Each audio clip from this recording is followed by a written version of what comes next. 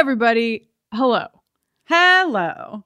Before we get started with this very special episode, let us tell you some things. Let us whisper some sweet some things into your ears. Ah, yes. Whispering, the favorite medium of every podcaster. As you know, we are going to journey together into two conversations today, one with Brittany Ashley and one with Kristine Sutherland. So that's very fun. Before we get there, I want to tell you, well, we want to tell you, we have some dates coming up. The first one headed your way is book club. If you are part of the Patreon book club, we're going to be talking about Wilder Girls by Rory Power, a book about quarantine. So that's fun. It's super, just like otherworldly. It's like really nice to put yourself in the headspace of being in quarantine. That discussion will be on Slack, May 9th at 1 p.m. Eastern, 10 a.m. Pacific. And the next book after that one will be Tipping the Velvet, which I've never read, but is sort of a queer classic. So excited to get there too. And then if you're part of just the general world population at large, you can join us on Saturday, May 16th at 11 a.m. Pacific, 2 p.m. Eastern. We will be watching Buffy's Season 3, Episode 21 and 22, Graduation Day, Parts 1 and 2, together on Instagram Live. Join us. Yes, and if you're going to be missing your graduation, please wear your graduation cap. Come along with us. We promise that everyone who attends will get a diploma. So, yes. And I've been working on Frank's graduation cap. I've been toiling day and night. Good. Stitches are so tiny. There's a lot of pressure on that cap. Also, as you know, Joanna Robinson and I have a new podcast that lives on the Buffering Patreon and the Storm Patreon. It's called Feels Like the First Time. And guess where we're headed next, Jenny? Where are you headed next? Batman. Oh my God. Yes. By the time you are listening to this podcast, I will have watched Batman Returns, I will have watched The Dark Knight, and I will have watched Birds of Prey. Those are our three selections for various reasons, which we discussed. So if you don't know, this is a podcast where I watch movies I've never seen somehow and talk about them both before and after watching them with Joanna. And it's very fun. You can get it as a patron on our Patreon or at the Storm's Patreon, which is patreon.com/Storm of Spoilers. We are patreon.com/BufferingCast. Hell yeah. And also, hey, patrons, while we're at it, let me remind you that on Saturday, May 23rd, I will be conducting a patron Xena Hang, 4 p.m. Eastern, 1 p.m. Pacific, and we'll be, I think, watching an episode together. I'm nailing down the details. Don't worry about it. I'm gonna be nailing down the details till I die. Seriously. This is like the fourth episode where you've been like, I'm going to figure it out. It's going to be like May 22nd. You're going to be like, so not clear yet. There will be a warrior princess, but other than that, details to come when you join. Yes, listen. I love it. It's going to be fine. I love it. Do you know what else I love, Jenny, is our new freaking zip hoodie. A black hoodie in our store with white text that reads, what does it say, Jenny? What does it say? It says, me. Why are men? It says, why are men? It says, why are men? And listen, not all men, but you know the ones we're talking about. Yeah. The ones that are always making sex robots. The ones that are sketching me when I'm asleep for the me shrine in their crypt. The ones that are always leaving town when we break up and fucking off on jungle jaunts. You know how it is. Yeah, we chose to leave the hashtag not all men off of our design, but you can do whatever. Understood. You can do whatever you want with that. I'm so excited about it. I cannot wait to get my own and wear it all over the place once I can leave the house again. And until then, wear it inside the house to, I'm sure, the deep conversation between my father and I. The hoodie is up now for pre-order. There's, a lot of fun things in the store too. The WOW pins, coming from Jenny's catchphrase, of course, are so awesome and they're going very quick. Crop tops are restocked. We have some other things that were out of the store that are back in the store. And also, while supplies last, the Queer and Forever Here enamel pins that came from my work are free with any order. You can just add them to your cart before checking out. So fun things happening in our store, bufferingthevampireslayer.com. Just click on shop. Hell yeah. And without further ado, let us proceed.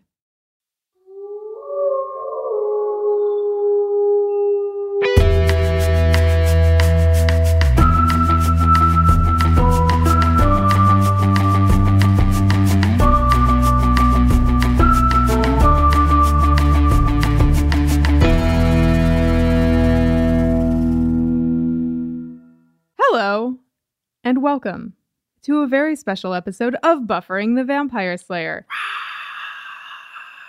Did that sound like a crowd cheering? Kind of. Jenny and It mostly sounded like you going,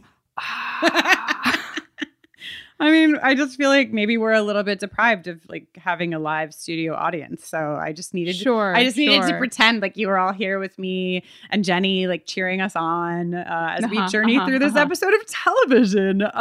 This is our third episode on the body, which I think is important. And we'll talk a little bit more about this as we go through these really special interviews that we've done here.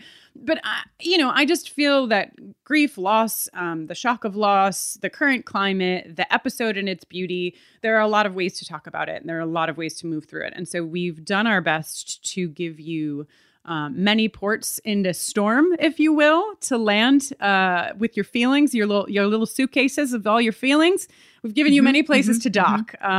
Perhaps you'll use all of them. Perhaps you'll use some. But before we get into today's meat and potatoes of Brittany and Kristine, I'm not sure who's the meat and who's the potato, but before we get there, I wanted to just take a minute with you, Jenny, to talk about the experience of last week and of sort of releasing our episode on the body, our conversation with Jen Malkowski, and getting to engage with so many of you about your experience of both the episode of television and the podcast. Yeah. All you little sweeties out there listening to our pod, tweeting nice things at us. What the heck? I know. It was so, as things tend to be in this community, it was so powerful to not only hear how the episodes were helping many of you, but also watching you connect to each other. Obviously, we're a large community over here at this point. And so it's just so incredible to see people be able to connect around the general experience of loss, grief, or just appreciation of the representation, but then also the power of seeing sort of some of the nuanced connections happen of people who are sharing not only in the experience of loss, but the specific experience of losing a mom or the specific experience of losing a dad at a particular age. And I know that we've both been seeing those connections happen and those conversations happen. And it's just really freaking special. So wanted to take a minute to just be like, yeah, you're all great. Yeah, we love you. Hi. Do you know what else I love, Jenny? What? The song that you made with Saul, Simon McWilliams. Oh, thank you. Saul is very talented. Saul is a talented young man. You are both very talented. And I know we talked about it a little bit already, but I sat with this piece of music for days and I could not stop playing it. I just played it over and over and over again because I couldn't get over how beautiful it was. And I know that many of you have also written in about your experience listening to that song. And somebody tweeted at us, I was going to write to you and say maybe you shouldn't do a song because, the episode itself doesn't have any music and blah, blah, blah. And boy, was I wrong. But, it's just interesting how we decide to honor these things and what choices we make, because I do think that could have been a valid choice. But Jenny, what you and Saul did, I'm going to send it to Kristine Sutherland because I think that she would really just be so honored to hear it too. Ah, goodness. It was a real pleasure to work with Saul and a challenge to try to figure out how to do justice to this episode musically, or try. What was your, I know that you can't tell us about the entire creation of the song, but did you have moments of clarity with Saul working together? Is there anything that sticks out to you about the experience of trying to honor this episode and I think successfully honoring this episode and Joyce? I came into the session, which was one of the last writing sessions that I had before quarantine started, having a few things in my head. And one of them was that, you and I had discussed having the intro to the song include a piece of the melody from Listening to Fear. Mm-hmm. The chorus goes, "There's no getting used to it." So that's how the piece starts. And it just so happened that Saul, having watched the episode and having stewed on it a bit, had a chord progression ready that he thought would be an interesting place to start. And it just so happened that my melody and harmonization flowed directly into Wow. what he was working on. Wow. And then we were just sort of like off to the races. Mm-hmm. Yeah, we had a conversation about connecting three of the songs, this being the middle of the three. And I actually, Jenny, as the co-host of this podcast and the person who asked you to do that, did not even remember that is what we did. So I think that Nice. might be, I mean, I know that we have some musical geniuses listening, but I think for some people that will be a really exciting thing to learn, that connection exists too.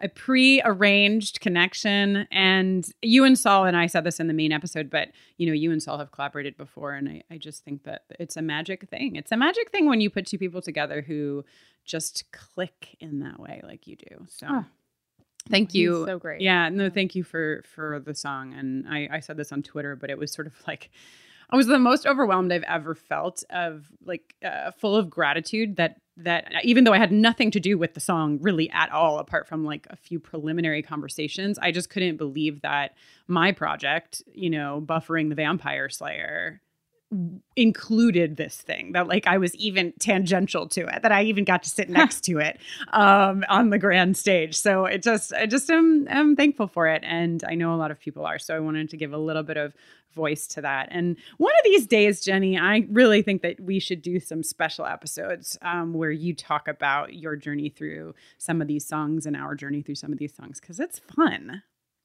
Sure, yeah. I mean, it's really fun for me. I don't know how interesting it would be to everybody else, but I love it. They can let us know. If that sounds appealing to you, you just you know where to find us. You can email us, you can tweet at us, you can just like send us an owl with some post in its little beak. Please. Yes. So anyhow, the reason that we're here today with this bonus episode, this double bonus episode really, is because we know from hearing from you and also from our own experiences that a lot of you relate to Buffy's experience in this episode, to the surrounding characters' experiences. Maybe in the podcast that we put up, you related to our experiences that we talked about. But the truth of the matter is that the more representation we can put out there, the better odds of you feeling like you've been represented are. So, when we went into this episode, Jenny and I knew that it would be really important to talk to someone who had lost their mom. And that can mean so many things, right? Like we are going to move into this conversation that I had with Brittany Ashley. Brittany lost her mom when she was 6 years old. That's a very specific experience. It's a different experience than Buffy had. It's a different experience than Tara had. And it's probably a different experience than you had. But neither Jenny nor I has lost our mom. And so I just think that hearing from Brittany on her experience of this episode, both as someone who's lost her mom and as someone who hosts a podcast about grief specific to losing a mom, would be really important. Yeah, how lucky are we to have kind of in the family somebody who could speak to this so personally. And she does so not just here on this episode, but also Brittany makes an entire podcast called Don't Tell the Babysitter, Mom's Dead, which she describes as a grief podcast where each episode includes a conversation with a fellow member of the Dead Moms Club, as well as an exploration into pop culture's representation of TV and film characters who have lost their mother. It's such a specific, but open, kind of universal, like we're all gonna lose people. That's just a part of life. Like we're all going to experience a grief that is adjacent to this grief, right? And Brittany makes this beautiful podcast where she opens up that conversation, a conversation that can feel taboo or difficult to approach, and does so really beautifully. She's so great. And the podcast is amazing. And we're so lucky to have her to talk to today. Yeah, truly. And obviously, this is probably very obvious to you all, but you should go on over there if you are feeling in need of that representation, or if you just want to hear what she's doing, because it is really important and really special. And of course, there is an episode where she talks with somebody and their pop culture reference is the body. So that is over there for you. But there's so many different conversations that exist over there, including Brittany's own journey, because as you'll hear in our conversation, right, she's journeying with other people. But as is the case with anything, when you're journeying with other people about their experience, you're also kind of unpacking things for yourself. So without us giving too much underlining to Brittany and what she has to bring to this conversation on the body. Jenny, do you want to go in and listen to my conversation with her? In fact, I do.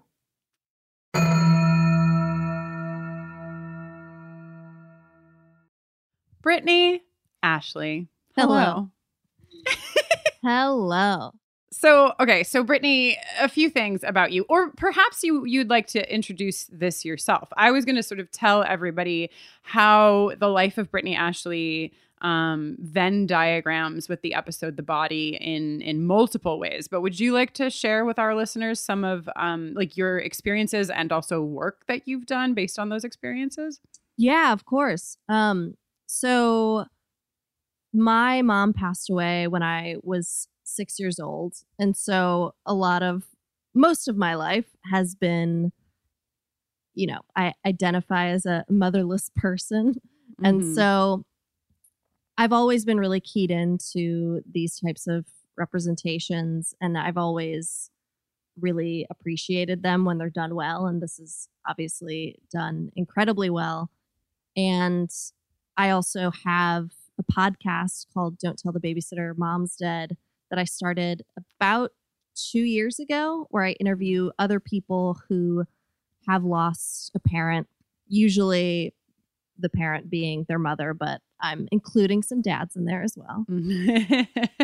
I do a pop culture segment where I look at, me and the guest, we look at a representation in pop culture and, kind of discuss how well it was done, the parts that resonated with us. On that note, since we're talking about the body, how do you relate to this episode personally, especially, losing your mom and being a fan of the show? What resonates with you?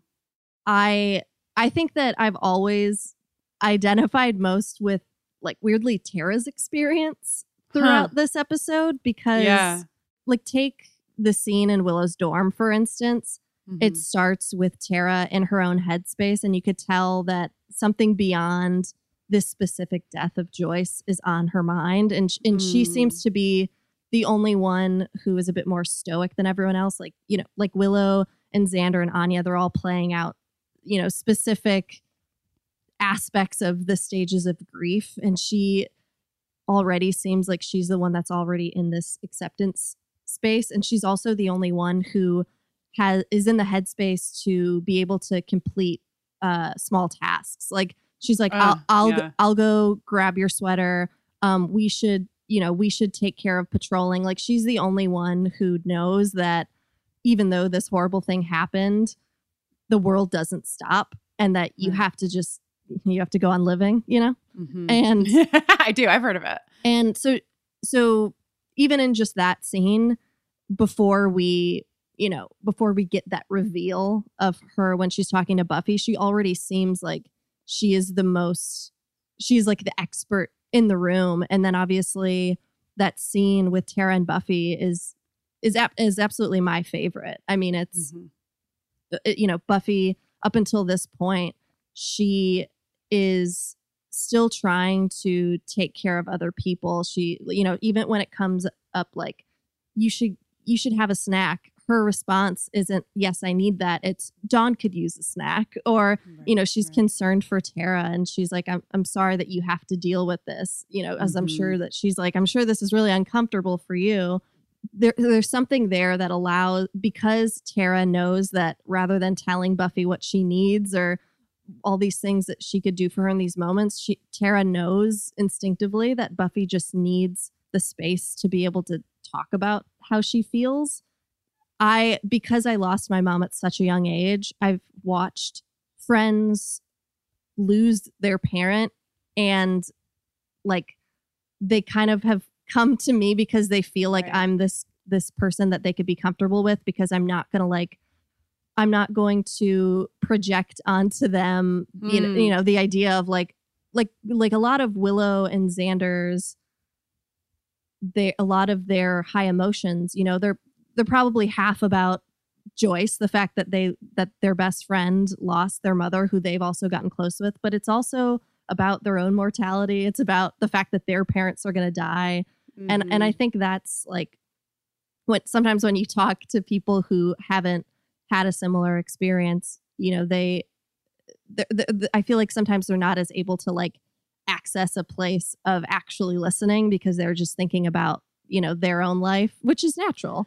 Right. Well, that's interesting though, Brittany, too, because you said first like that they were projecting something, and now I understand what you were saying. But when you first said that, what I thought you meant, which I also find to be common when someone who hasn't suffered loss is interacting with someone who is suffering loss, is the projection of what they think they're supposed to say. Totally. Like that also. And I think that's also there with Xander and Willow. And I mean, Anya says whatever she wants, so she's kind of saved from that. But yeah, I think that both exist for so many of them, that they just don't have the tools to say what's real, which Tara does. Absolutely. And it's like this, because Tara has experienced this, there's like an unspoken like comfort that she's able to give Buffy that Buffy can't get from anyone else. It's like meeting your first other gay person or something. It's like once you meet someone who's also lost a parent or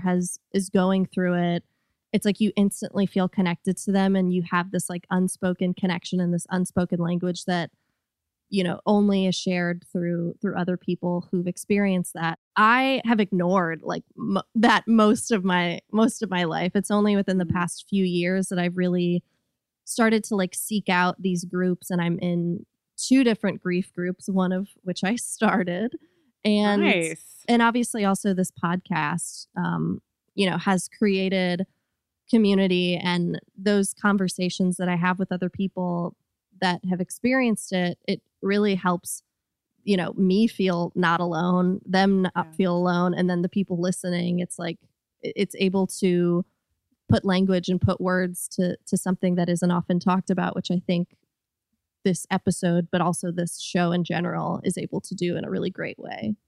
You, I know, really journeyed very deeply into your family's experience of the loss of your mom through your podcast. You were sick, so you were so small, and obviously it's something that you lived with for all of those years in different forms, I'm sure. But what was first that journey like for you to explore stuff from all those years ago?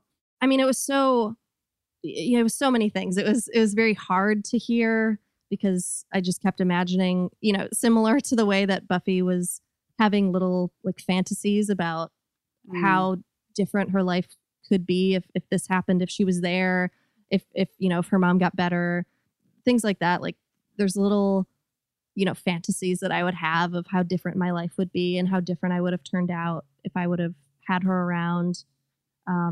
There's like anger that, was maybe pent up, that I've just kind of accepted it as like a fact all my life that this thing happened to me, but I've never actually expressed like a real anger of like how fucked up it was.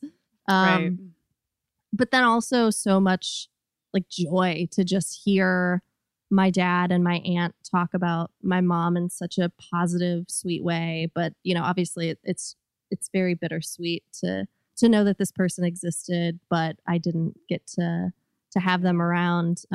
Hearing my dad's story, like hearing my dad talk about my mom was definitely the hardest part, because I could tell that he does not feel comfortable or doesn't like, the space doesn't exist for him to talk about her very often. My mom died on Valentine's Day, and she had had pancreatic cancer for 4 years, and she had been told multiple times that she only had, X amount of months to live. And then she just like mentally kept pushing herself, kept doing all these different treatments to just like stay with us for longer. And I guess on my 6th birthday, my birthday is in the end of December, my 6th birthday, that was like her goalpost was, or her landmark. She was like, I want to at least get past Brittany's birthday. But apparently there's no documentation of my 6th birthday. So my mom was always adamant about like, take a zillion pictures, like videotape everything. Yeah. But I guess on my 6th birthday, she just like looked so sickly and ill that like my dad and my aunt thought it was best that like nobody take pictures, because they didn't want me to remember her that way. I think that I modeled my own way to grieve after my dad because he, all our lives, he just never wanted us to worry to his own detriment. So I think he repressed a lot of his own feelings because, maybe he was young. He was in his early 30s. So like maybe he thought that it was best that he looked, quote unquote strong. Maybe he thought it was best that like we didn't see him cry because then we would feel bad. Like whatever he did, he never wanted to burden anyone or ask for help. And so, obviously me now as a 31-year-old, I look back on that and I'm like, oh, fuck, I did that. Like I never asked for help. I never talked about it because I felt like talking about it would be a burden. Like making other people sad would be a burden to them. And so I just like shoved it down, which, hopefully this isn't a spoiler by any means, but the next episode is really powerful because, Buffy as a character having to deal with this very human thing where everyone, like anyone who goes through this needs help. But because we've established her character as someone who has such a hard time ever asking for help because she believes that she could do everything on her own, like she refuses to let other people be involved in like she doesn't, most of the time she pushes away her friends because she doesn't want them getting involved in like these dark things. And she like doesn't know how to ask for help. So having to deal with like this very human thing, how does she deal with that? And how does the grief come out? And, and that was season 5 and season 6 of Buffy is, as an adult, it's where I feel most like connected to Buffy as the character because it's this person who feels like they have to take care of everyone and put up this really strong front, but really needs something herself, but doesn't know how to ask for it. Yeah. Yeah.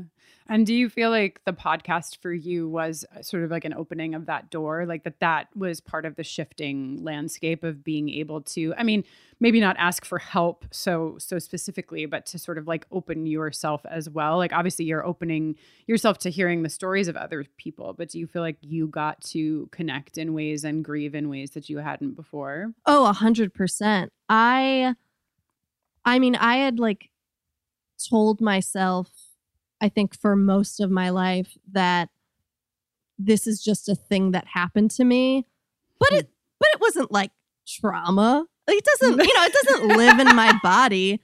It's something that I didn't have any control over, so therefore I don't understand why it would affect me. And so I think I might have shared this with you at some point, but I mean, the reason that I like seeked out this therapist that I've been going to for the last 2 years is because I was in a relationship. I was in like a 2.5 year long relationship where my partner had told me, I think that because your mom died, you have abandonment issues. And I was like, you're insane. And so then I went and saw this therapist. Like, it just feels so silly that as a, I think it was like 29 at the time. It's just like it's so sweet to look back on and be like, oh, you naive little baby. But I had just always... It's hard to see things when you're inside of them too. Definitely. I mean, it's a lot easier for an outsider to like theorize on things that might be happening. Definitely. But yeah, I was able to then like through therapy, through this podcast, through talking to other people, through, more research, I was just able to like give myself more compassion about some of the ways that I am, or some of like, the little like activations or little triggers that I have, because they all come from this traumatic event that happened. And it was a really positive experience for me. And it really just like opened my eyes, and just also just gave me more compassion for like the very like struggling parts of me, and realizing that it was something that I didn't have any control over, and I've done the best that I can, Right. I mean, emotions are so funny like that. Funny, maybe not, haha, but basically you can't escape them, your emotions. You know, like even if you do everything in your power or unintentionally to sort of say like, no, it's okay. That wasn't my experience and I'm okay. Like some way, somehow, these emotions will surface and manifest themselves, even if it is, you know, you said you were 6 when you lost your mom, you're 29 when you're beginning this therapy journey and the podcast and all of this stuff. Like that's a space of many years, but they were there for you, waiting for you to sort of like address them and open them up and explore them. And I think that that's so true for so many of us that, you know, sometimes we can't do things until a particular time. We can't face things until a particular time, and they'll be there. They'll wait. Definitely. And everyone's on their own timeline, and grief is something that it's constant. It's like it comes in cycles and in waves. I don't think it's a linear path. And I felt a lot of like embarrassment and shame that I hadn't explored these things earlier, but I also like didn't really have the tools.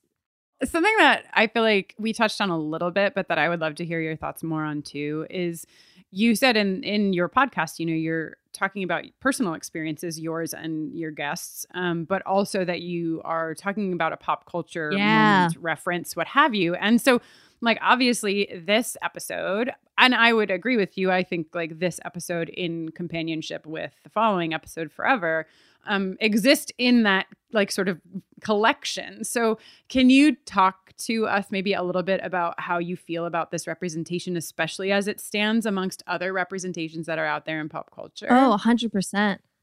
So as like I think a common trope among superhero stories is obviously like, you know, a parent dies and that is the inciting incident. That's the origin for, you know, like Batman, Spider-Man, Superman, Punisher, Daredevil, Jessica Jones, like their parent, like almost every single superhero. It's like a thing that happened in their life that they experienced that has allowed them to now want to fight evil, make the world a better place. It sets them apart from their peers. You know, they don't have family anymore. So now they can dedicate their lives to serving others because they're like untethered to connections or putting people in danger.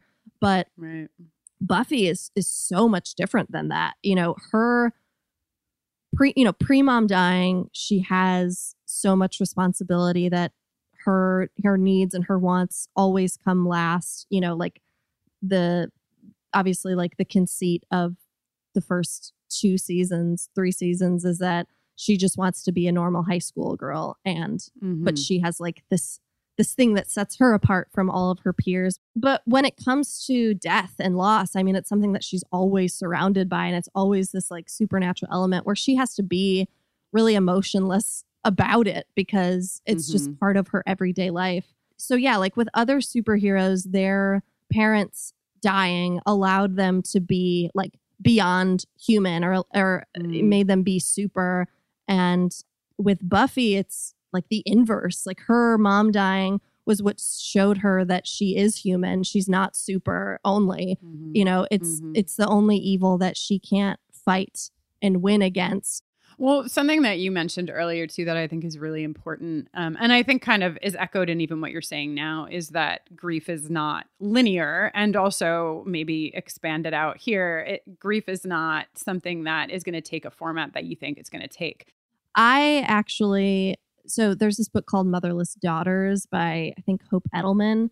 But there was something in there that was really interesting that was all about, I mean, that's where I was starting to put together that grief isn't linear and that it comes in waves, is that she talked about it through the lens of like, you'll experience different versions of grief based on different events in your life. And so the one that I most responded to was when you reach the age of, you know, your parent when they passed away. And so I'm 31 now, and my mom passed away when she was 31.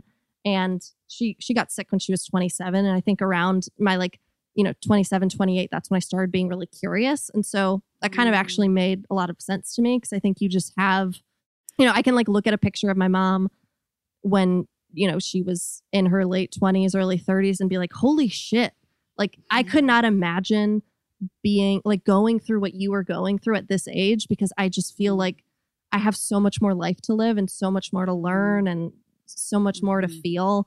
And I couldn't imagine what this young person was going through. Because when I was younger, I was like, 31's old. Like, right. Yeah, of course. but then when you turn 31, you're like, oh my God, I'm still a child. Like, I've eaten so much cereal in the last 2 weeks. Like, I am such a baby still. I still see myself as a kid in a lot of ways. And so that like created a different wave of grief, or, when if you, decide to get married or have kids, like that also adds to it as well. Events that they're not going to be at, like there's just these landmarks or milestones in life where you're going to feel different waves of grief. And yeah, it's just not like a straight line. Like, I don't think I've ever reached a point of like, I don't know if you ever really reach a point of like acceptance in some way, like some transcendental way that you're led to believe. Whoever made the 5 stages of grief, I know it's a person's name, but like I feel like they were also responsible for the fucking food pyramid that just fucked us all up. Where I was like, I need to eat 10 pieces of bread a day. You and I, Brittany, are huge fans of organization. Yeah. So like I know I can understand why, right? Like you would want to take something and put it in a pyramid or put it put it in order, but it really does. Food pyramids aside, it does a disservice to try to take something that is a process and make it into sort of like an outline. Yes. One of the conversations we had, I can't even remember which one now, but somebody also talked about that. The fact that death is also not an event that happens like right at this moment, that death is also a process that is messy and not linear, and not what we are often shown, in media, to bring it back there. So that's why the representations are so important, to see that like it's okay to be this certain way. Like even just in this episode alone, we see like 6 very different and specific reactions to a death. And the beauty of that is that, there's people who connect to all parts of those, and they see that like that's okay, and that their experience wasn't wrong. Because I think that as a kid, seeing every Disney movie where like, their parents die and then they become this like special person but they also are incredibly alone. It just like creates this thing in your mind that like you are incredibly like special and different, but not necessarily in the best way. Yeah. And also, the fact that, and I think Buffy as a whole series exists like this, where people watch it again and again, because depending on where you are in your life, things are going to hit you differently. But I know that that's true for a lot of people with this episode in particular, that, people who have gone through loss might watch it, 1 year and really identify with a particular character or a couple of characters. And then, a few years later or several years later, all of a sudden understand, why Xander punches the wall. Yeah. Like that like that variety of experience is good for different people, and also for sometimes the same person, totally, just at different times. And one day I'll feel represented by that coroner who's like, don't touch the body. Oh God. Or whatever. And I'll be like, hey, can't wait for that journey for you. Yeah, he is hardened by this work. He is just trying to do his job. He is direct. Well, Brittany, will you tell the people who don't know where they can find you, but also where they can find your podcast, since it is so relevant to what we're talking about? Yes, absolutely. Today. So my name is Brittany Ashley, and I'm on Twitter and Instagram at Brit27Ash. It's BRITT27ASH. I also co-host the Angel podcast, Angel on Top, with Laura Zach. You co-host an Angel podcast? Yeah, it's crazy. Wow, I can't. Our interests are so aligned. It's crazy. I know, it's insane. And then Don't Tell the Babysitter Mom's Dead is on Spotify. It's on iTunes. And yeah, you can check that out. Yes, and you should, because you should check out all the things that Brittany does. Most of you probably already know that, but in case you didn't, now you do. And in the show notes, obviously, all of those links will be there for you, so you can find them. Brittany, thank you for sharing your experience with us and like being here for the conversation in this episode, but also for all of the work that you do outside of this conversation in providing resources and media representation for people who are going through loss and grief and moving through their own messy emotions around all of this. My pleasure.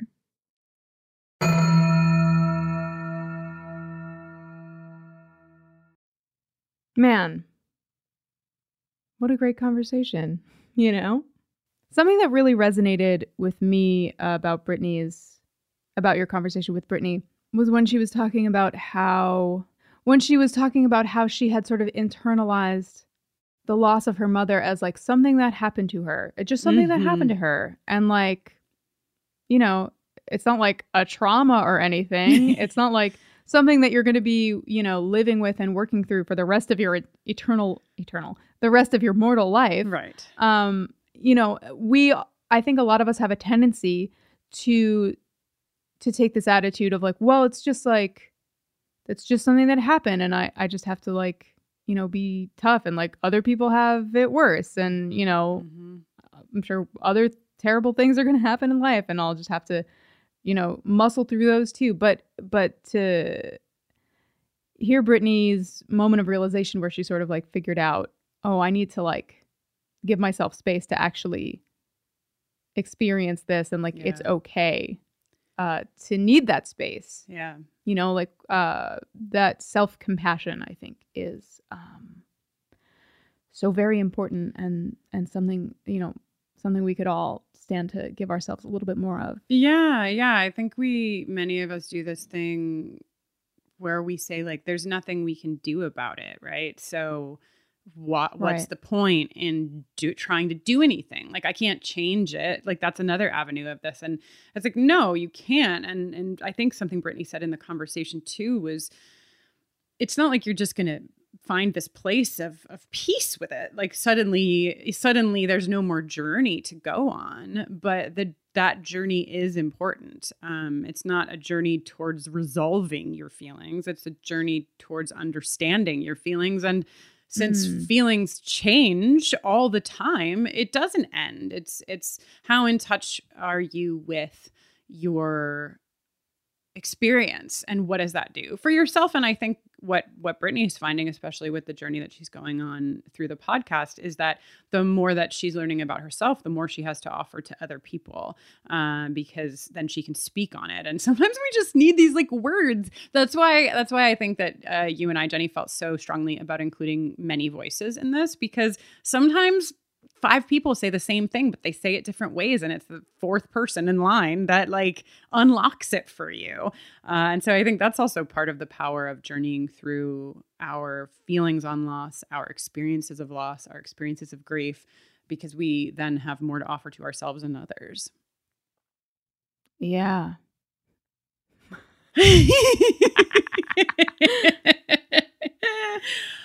So thank you, Brittany. Obviously, thank you.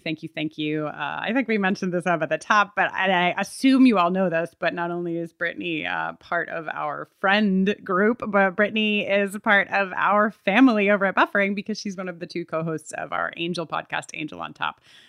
So, you know, and also honestly, like, I know that you and Brittany have never gone head to head on your Buffy fandom, Jenny, but like, you 2 definitely, of the 4 of us, are the heaviest hitters in terms of Buffy fandom. And I think that Brittany might out-fan you for this show. So she may be the buffiest of us all. Interesting take. An argument, a debate, a battle for another time. So we are going to move now into a segment from an interview that we did, Jenny, in 2016, which feels like 100 million years ago, give or take. What about you? How does it feel for you? Approximately, was this in the Paleozoic era? We had the chance to talk to Kristine Sutherland. She was our second cast interview. We had talked with Armin Shimmerman And then Kristine, we were at Band Candy is where we were exactly. And so if you're curious about the pieces of the interview that aren't included here, go back. It's a fun jaunt anyway. Us and Kate left talking about Band Candy with an inset for Kristine Sutherland. Yeah, it's very fun. So if you want something to do after this, go hop back and either re-listen or listen for the first time. But this is the piece of our interview where we talked about the body. And so we tucked it away in a nice little safe spot and said, like, be careful. Okay, we're going to need you in like 427,000 years. And luckily, technology is great and it's still here. And we get to share with you the conversation that we had with her about her time working on this episode and just like in general, her experience of Joyce and of post the body, sort of like being in the fandom and all those sorts of fun things. Yeah, so let's take a listen. Dear listener, lean in and observe this beautiful conversation. Some of it available for the first time right now here with Kristine Sutherland.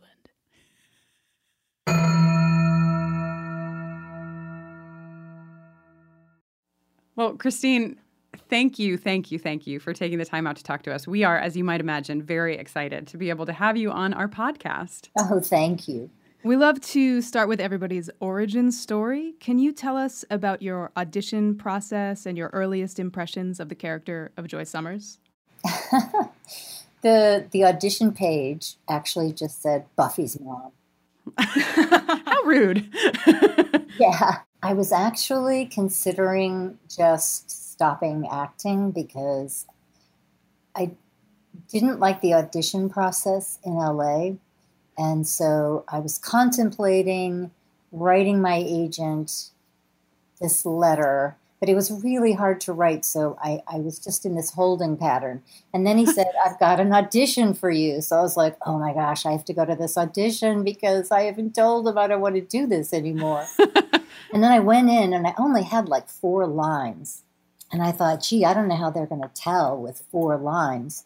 Were you reading at that point with Sarah, or, was this just a cold read in a room? Were they testing for chemistry or just... No, Sarah wasn't there. I was just reading with a reader, and Joss and a few other people were in the room. So I went home, and then I was quite surprised when they called up and said, you're going to be Buffy's mom. So I patiently waited to find out what my name was going to be. Joyce was a mom to Buffy, but also a mother figure to so many of the Scoobies. What was it like for you to forge those relationships with the characters and the actors over time?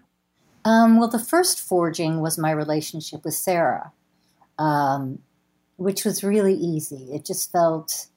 there was a real chemistry between us, and it just felt really right and really easy.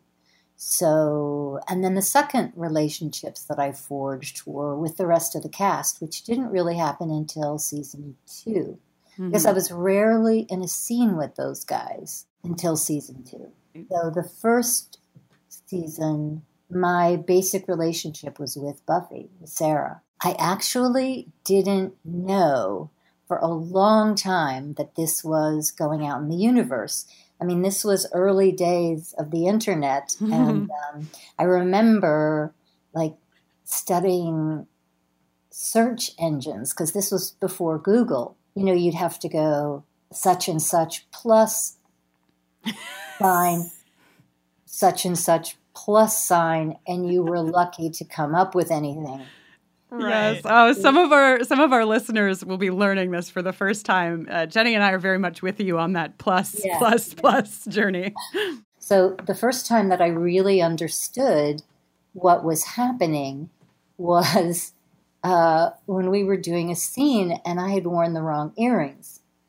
And I said to the continuity woman, oh, well, no one is going to notice. And she looked at me and she went, oh, yes, they will. Before that, I didn't really have a concept of the audience. Yeah. Mm-hmm. Which, strangely enough, is the thing that I love about film work, is it feels very intimate.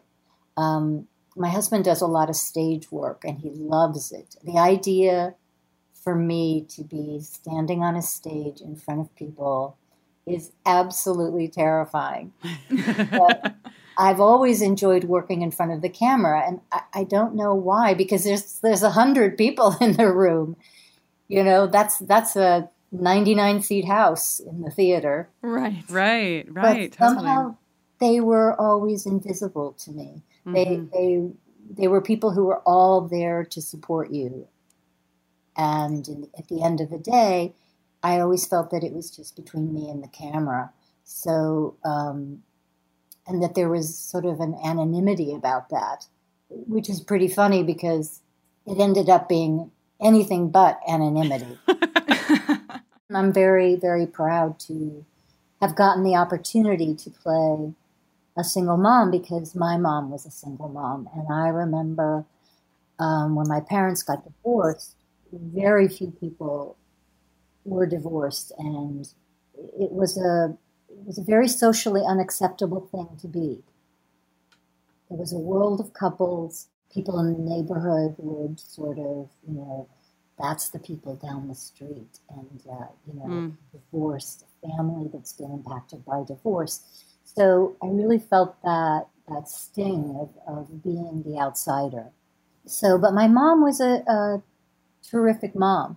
I mean, she was forging new territory that was very difficult. And things have changed so much over the years, but I think television was very much behind the change in our society. And so I was really glad to be part of that pivotal turn and represent a mom who was having to struggle with a child. And because one of the things that happens in a divorce is your parents lose sort of credibility with their children. They lose a certain amount of authority. Mm-hmm. And I think when the show starts, that's something that Joyce is really wrestling with. It's so much a coming of age story. And one of the things that I love about it is that when she's in high school, it's a world of black and white. There's good and there's evil, and it's really easy to tell the difference. Mm-hmm. And as she gets older, it becomes grayer and grayer. Mm-hmm. Which is, of course, what life becomes as you grow emotionally. Yes. So Buffy is a supernatural slayer, but she's also a human person growing up in the world. What qualities do you think Joyce gave to Buffy or strengthened in Buffy as her mom? I'm sure that she was a very nurturing mother from the beginning because confidence and belief in yourself, I think a lot of that comes from unconditional love by your parents. And if not your father, so your mother. As a daughter, you look to your mother as a role model. I think they had a difficult period during the divorce. And you sort of see them starting this new life together, which is pretty rocky. But I think Joyce, when she gets over her shock that her daughter is the Slayer, I think she sort of, at a certain point was able to go with it and, try to be supportive of her. And sometimes watching your children go to places that you didn't go in your life, you support their dreams. And so I think that once they turned the corner on the Slayer issue, that Joyce wanted to do what she could do to support Buffy. I think at times it was hard for her to fully understand the scope of what her daughter was doing out of the house. But in certain episodes, it came into the house. And so I think Joyce, over time, came to realize the enormity of what rested on Buffy's shoulders. Mm-hmm. Mm-hmm. We know that you have a daughter, and we're wondering, this is sort of a two-part question. We'd love to know if your daughter has watched the series. And then in that same vein, as a mom, we're wondering what you think the show has done for, perhaps your daughter, but to other young audiences and especially young women in particular. My daughter, because I felt she was too young at the time to watch it, so she wasn't allowed to watch it. How old was she when the series was airing? She was 5. That's it's a little small. And we're talking about a kid who, when we felt she was old enough to watch E.T., she sobbed and she was terrorized. So Buffy was like not on the cards. Right. Very sensitive. And so that didn't happen. But the first time she saw it was in Italy. We would go back there in the summers, and by that time she spoke Italian, and I forget what year it was that Buffy hit Italy. And everybody young was absolutely crazy for it. And so with her friend Flavia, they watched it together in Italian. Incredible that her first experience of it was in Italian. Yeah, and of course it was dubbed. And Italian dubbing is so different from what I feel was the essence of Joyce. Yeah. Because their language is so up and down, so different than ours is. Actually, I saw it dubbed in German, and I felt that the German dubbing was much closer. So that was kind of interesting that she saw the show, but she didn't hear my voice. Right. I wonder if that was helpful in not seeing just her mom on screen. Maybe it gave her one step away. Yeah, years later, she watched The Body, and that was really hard for her. Wow, I can't imagine. I mean, that episode is devastating for so many of us to watch when it is not our own actual mom on screen. I cannot imagine what that experience must have been like for her. Yeah, I think in many ways that's the biggest impact that I've had in terms of what we were talking about earlier is I know, especially when I go to cons and people come up to talk to me, that's the thing that they most want to talk about. There are just so many children and young people who've lost a parent or a sister, who are trying to come to terms with grief. And it's a really difficult thing to come to terms with grief when you're young. I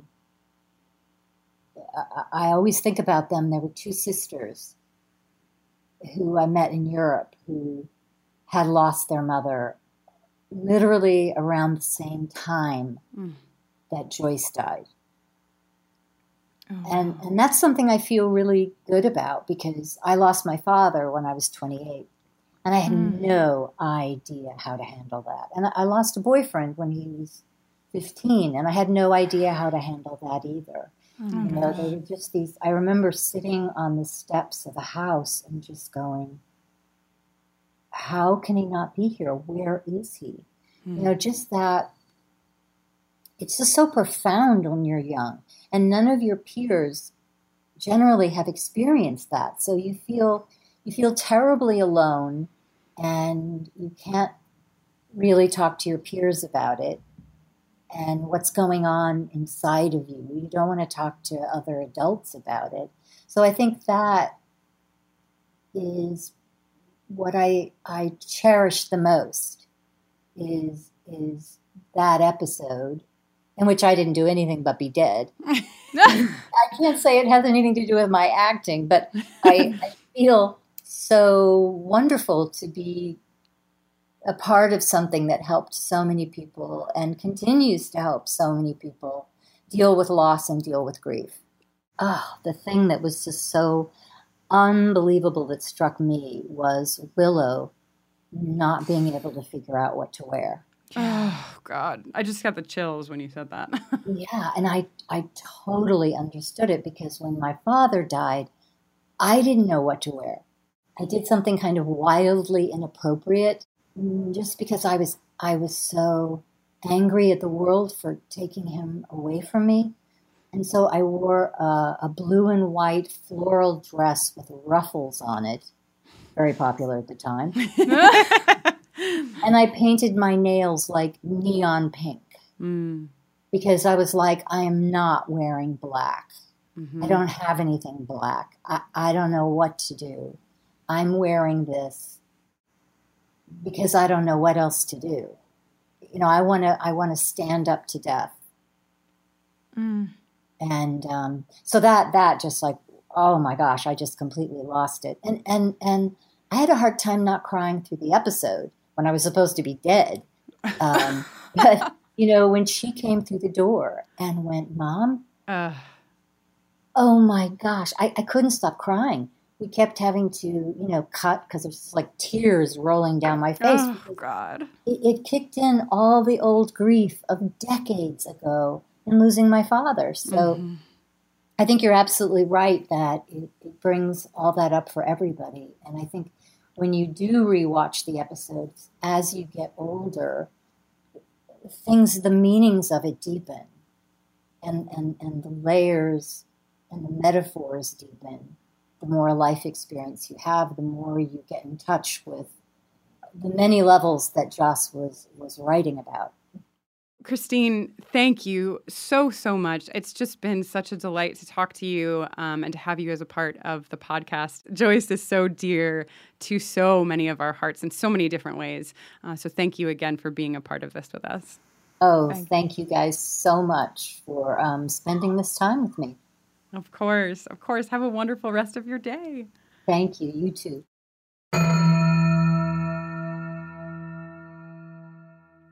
Man, oh man, were we ever so young. I know. It was really like I went through the raw audio just from start to finish to do like a new edit and figure out which pieces to pull in. And I just like, I had such tenderness in my heart for obviously for Kristine, but also for tiny us. For little us. Just journeying through, you know, being like, oh my God, Kristine Sutherland. So yeah. And so, you know, I didn't know, and I know, Jenny, you didn't either, I don't think, about Kristine's experience of loss until we had this conversation with her. And she's just, I don't know, every time I listen to it, no matter how many times I go through this interview and hear her voice, I like feel like I'm listening to my own mom. You know, she just gives you that like comforting feeling, like she's going to put some little marshmallows in your cocoa. She's just so kind and gracious and such a pleasure to talk to. Yeah, truly. Something that really struck me too in putting Brittany's conversation with Kristine's conversation was these parallels, both of them speaking about sort of feeling alone in their grief, especially as young people, that like, you know, Brittany was sort of talking about being the only young person in her grade who had gone through this loss. So she was like the touchstone for people. And Kristine talked about like, you know, being somebody who had gone through loss at a young age and didn't know how to connect with other people. And so it just like underlines for me more and more how powerful these conversations can be, because there probably are so many people out there who do feel like they don't have a way to connect and they don't have a way to find their experience represented, or just like find somebody to sit across the table with a cup of coffee and chat with. So yeah, I was also really, really interested hearing Kristine talk about her daughter's relationship to the show, particularly to the body, but also just sort of like, it was really fun to hear that she wasn't watching it while it was airing. And then when she did watch it, she watched it in Italian, an Italian dub. Yeah, there's something like just incredible. Like I would love if any of you have access to find us like a clip of Joyce being overdubbed by the Italian actress who overdubbed her. I would love to see it. Because what a funny thing. It's like, it's funny enough to see your parent, you know, on screen doing anything, I'm sure. But then to like see their face and their mouth moving, but it's somebody else's voice. It's like it's so wild. So we now move along our way. Next week, we'll be back with season 5, episode 17, Forever, which I think Brittany, you know, briefly mentioned this in our conversation that, you know, Forever and the body really do go together as a bit of a set. So I'm sure we'll be digging in a little bit more to the topics and the themes and stuff that we've brought up in the last 2 weeks. But I want to thank all of you for being a part of this. It was, and we've talked about it a little on social media and maybe a tiny bit in the episodes themselves, but it was a really tricky and complicated thing to walk into this episode, one that we've been thinking about for so long in the current landscape, because we knew that it was a really difficult time for a lot of people. And I feel, Jenny, that what we hoped would happen, I think did happen with these conversations, which is that, yes, it's hard, but also a lot of you wrote in to say, like, I haven't watched this episode since I watched it the first time because it was too much. But now I have this community and I know that you'll be here. You know, Jenny and I will be here to talk about it. And also that the larger community is here to be there and to sort of like act as this beautiful landing pad for these feelings. And so it's just so special to know that anything that we've done has contributed to you all feeling safe in having these conversations and exploring some of these feelings and these darker and more complicated themes. So yeah, thank you for trusting us to make this, and thanks for listening, and thanks for letting us be your flight attendants. Is that? Would you like another cola? I love that. I would also like to offer you a Biscoff cookie because that is reason. Hell yeah. That's truly the reason to fly in the sky. Yo, I don't want to, this is a little off topic, but do you know about Biscoff cookie butter? Cookie butter? Okay, cool. Just checking. I'm sorry. I'm a Biscoff aficionado. I know about everything there is to know about Biscoff. But yes, thank you. My mistake. You know, some of our listeners might not know that you can spread Biscoff cookies on other cookies or even on Biscoff cookies themselves, which I'm going to call a Biscoff sandwich. Squared, Biscoff squared. Biscoff with 4 Fs. The possibilities are both endless and deeply fucked up, so please enjoy your Biscoff cookie butter. This episode was not sponsored by Biscoff cookie butter, but Biscoff, you can send us some cookie butter for free. Thanks. Yes, please. Please. Jenny, do you want to tell the lovely listeners who you are in case they've forgotten along the way? They got so confused about Biscoff that they are lost now. Up here in first class, I'm Jenny Owen Youngs, and when I'm not flying with friendly skies with all of you, I am making hot jams. You can hear some of them at jennyowenyoungs.com. You can find me on all these streaming platforms. You can tweet at me at Jenny Owen Youngs, and you can also, if you like, listen to me talk about another petite blonde protagonist over on Veronica Mars Investigations, my other podcast. And I will mention, in case anybody is interested, that recently my co-host Helen made me watch the entire BBC miniseries of Pride and Prejudice, which is 6 hours long. And we made a very special episode in which I explained back to Helen, to the best of my ability, what happens in 6 hours of Pride and Prejudice. We also do a lot of accent work and impressions in that special episode. So if you're looking for something to take the edge off after all of this body talk, would recommend Pride and Prejudice. Back here in Coach, hope everyone's feeling cozy. I'm Kristine Russo. A woman of the people. You can learn more about the work that I do outside of this podcast on my website, KristineNoeline.com. That's KristineNoeline. That spelling will also get you to my Twitter. It will get you to my Instagram. And a place it'll also get you to is me live tweeting lots of movies I have never before seen, which is a part of a podcast that I now do with Joanna Robinson. It is a Patreon-only podcast called Feels Like the First Time. We've journeyed through Lord of the Rings, Alien, Indiana Jones, Mad Max. We're moving into Batman. After Batman is the Fast and the Furious. It's a good time. So you can find out all about that at KristineNoeline.com. Buffering the Vampire Slayer is on Twitter, Facebook, and Instagram at BufferingCast. You can always drop us an email at bufferingthevampireslayer@gmail.com. Yes, and you can support us if you'd like by rating and reviewing us, by buying some of our fun, hot, wonderful merch, including our new Why Are Men hoodie, and by joining our Patreon family, patreon.com/bufferingcast. All of this information, of course, always there for you at bufferingthevampireslayer.com. Hell yeah. And till next time.